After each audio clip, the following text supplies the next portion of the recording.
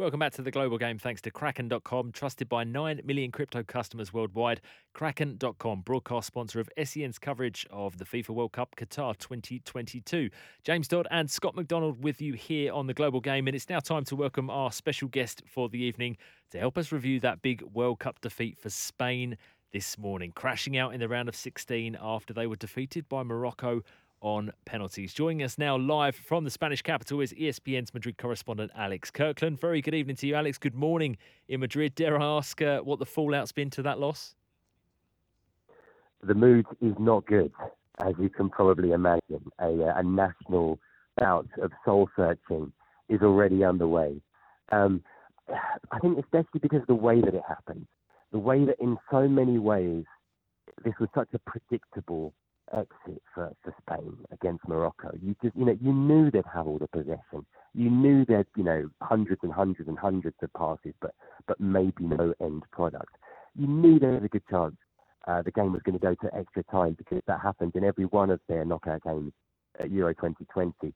You knew there was a very good chance it would go to a penalty shootout. Maybe what we didn't know was quite how feeble that penalty shootout was going to be, because it's one of the worst penalty shootout performances I can ever remember from any team. So in that sense, it was even worse than expected. But as you can imagine, it's not just, of course, in the short term, there's discussion about the future of Luis Enrique, the coach.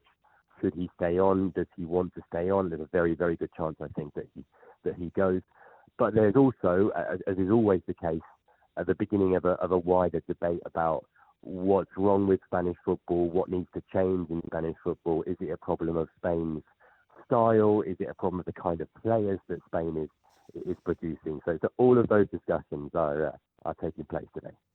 Alex, it's Scott McDonald here. Just in terms of, you talk about Luis Enrique there, and there is a good chance of him going. Where do Spain look to then next, if they're going to be looking to appoint a new head coach? Well, the number one outstanding candidate is Marcelino, the former Villarreal, Valencia, most recently Athletic Club manager. He's out of work at the moment. He's available. There's been some suggestions that there have been informal contacts in the build-up to the World Cup with Marcelino, in the sense that they've said, look, just so you know, it's a possibility that Luis Enrique goes. And just to make sure that he's aware not to take another job because the Spain job might be available. He probably is the outstanding candidate in terms of available Spanish coaches. I don't think he's as good a coach as Luis Enrique is, but like I say, he might well be the best candidate. The interesting thing is that Marcelino the kind of typical Marcelino style has tended to be a little bit different to what we've seen from the Spain national team in recent years. His teams tend to be a little bit more direct, a little bit more aggressive. They've often played quite a sort of a robust kind of 4-4-2, which isn't the kind of thing that we've tended to see from Spain. So it would be an interesting fit, and maybe it would elicit something of the change of style that I'm talking about. If it's not Marcelino right now, I'm not sure who the other alternatives would be. Other people who might have been candidates, someone like Unai Emery, I suppose, of course, has just gone to Villa in the Premier League not too long ago. So right now he wouldn't be a candidate. So I think if it's going to be anyone, it's going to be Marcelino. Alex, on Luis Enrique then, in terms of if he does step away from this job, how do you think this may have damaged him? Because he is a fascinating character, and he, not just from football.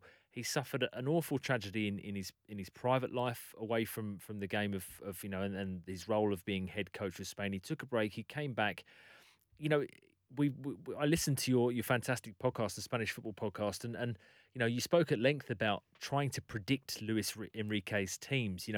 Was it going to be Carvajal or Azpilicueta? It ended up being Marcos Llorente playing at right back. There was the debate about Alvaro Morata. Would he play through the middle, or would it be Marco Asensio? You then throw in the mix that, completely, I suppose bizarrely, but rather fun, was the fact that Luis Enrique was live streaming on Twitch every single night of this World Cup tournament, which, you can't exactly imagine Gareth Southgate or, Fernando Santos, the Portugal manager, doing something like that. Do you think this is any way damaged Luis Enrique's chances of maybe going on to secure a top club job after this? I don't think so. I think, look, here in Spain, Luis Enrique is an incredibly divisive character. He always has been. A lot of that is because so much of Spanish football comes down to the old divide between Real Madrid and Barcelona, and Luis Enrique being a guy who left Madrid for Barca as a player, went on to coach Barcelona, had huge success there. There has been real animosity between him and the Madrid-based press in particular. So a lot of it comes down to that, as much as any doubts about his ability as a manager, or doubts about his approach or his decisions, although those doubts also exist, I think is fair to say. Look, I love Luis Enrique. I fall firmly in the camp. I think he's an outstanding coach. I think he is the best Spanish coach around, other than Pep Guardiola, who of course is the number one. Of course, this now looks, this World Cup has been a bit of a disaster after what was in many ways quite an encouraging Euros. This was supposed to be the tournament, I think, where a lot of us expected Luis Enrique to take Spain quite a bit further down the line, and it hasn't happened. But I don't think it's damaged his brand as a coach, or his potential options in the future. I think he would get some very attractive potential offers if he does decide to leave Spain. That might well come from overseas. He's been, I think, quite keen in the past on potentially moving to the Premier League. He speaks pretty good English, quite a bit better than a lot of people realise. So maybe he would look to move abroad. But yeah, I think people are aware that he's, when you look at his record, what he did with Barcelona, that he's a very, very good coach. Yes, there's some question marks about did he, ultimately, has he now failed in charge of Spain, and where exactly the blame lies? But yeah, I don't think it's damaged his personal brand too much. Like you say, in many ways, I think the kind of the spotlight of the World Cup has got him a lot of attention, because he's been doing this kind of quite attention-grabbing stuff, like these daily Twitch streaming sessions and that kind of thing. I think maybe because the World Cup gets so much attention internationally, I think maybe in a way it's kind of built his image and his brand internationally, even though, yes, Spain's ultimate performance maybe has damaged it a little bit. Alex, just alluding to, you mentioned Morata there, someone that's not been very much loved by the Spanish sort of media, and obviously public at times. Obviously did decent in this World Cup, scoring 3 goals, had a tough Euros and a World Cup prior to that. In terms of, obviously, for our listeners, and we go down the list of all-time greats in Spanish strikers, is this something that gets talked about? There's no Torres, Morientes, Raul. I'll go as far back as Goycochea. I'm showing a little bit of my history there, but where are the next bunch of strikers coming? Is this something that the Spanish press and the public are alluding to, that there isn't any good number 9s out there to take the lead and score those goals that seem to be missing from this team? Yeah, I think people are asking the question, why are we not producing enough number 9s? Are we producing too many, tiki-taka creative midfielders who are brilliant, of course? Pedri's amazing, Gavi's amazing. But is there something about Spanish football's identity, about the way that Spanish academies work, about the way that young Spanish players are produced, that means that we're not producing proper forwards in it? And maybe it hasn't been the case for a while. I think Morata's a very good player, but it's true that he's not an absolutely top player, I don't think. And there's been doubts about him everywhere he's gone, and there's been, I think, good reasons for that. So yeah, that's a question that people are asking. And I do think that Spain, for all of their talented young players, what they do lack when it comes to tournament football is kind of an elite, game-changing player, whether it's a star forward or something like that, who can kind of get them out of trouble, or who can score a goal from nothing in a game like the game against Morocco yesterday. And they don't have that.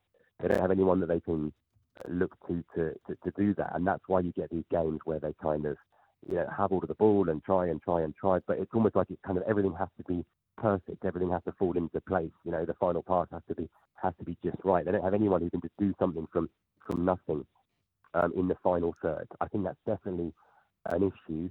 It's hard to say what the reasons are. Maybe there is something in like I say, in the kind of players that Spanish football tends to produce, and then it doesn't favour producing a proper centre forward. But then look, of course, Spain had their greatest success when you look back at the golden age from 2008 to 2012.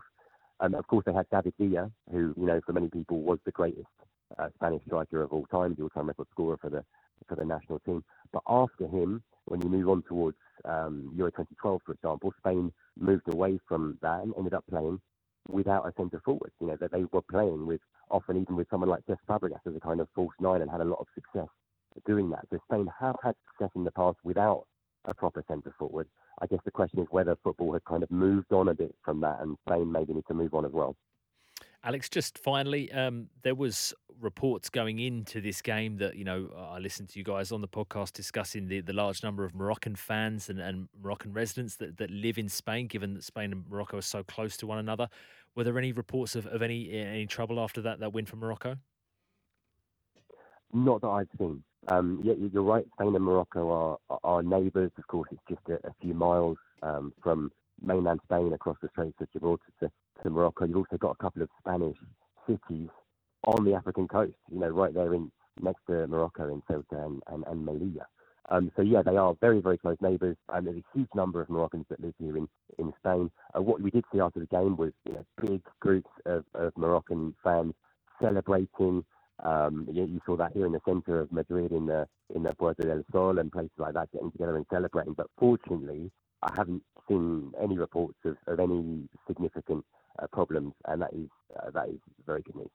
Well, that is a positive, that's for sure, even if the big negative of the night is Spain crashing out of the World Cup on penalties once again. ESPN's Madrid correspondent Alex Kirkland, thanks very much for your time.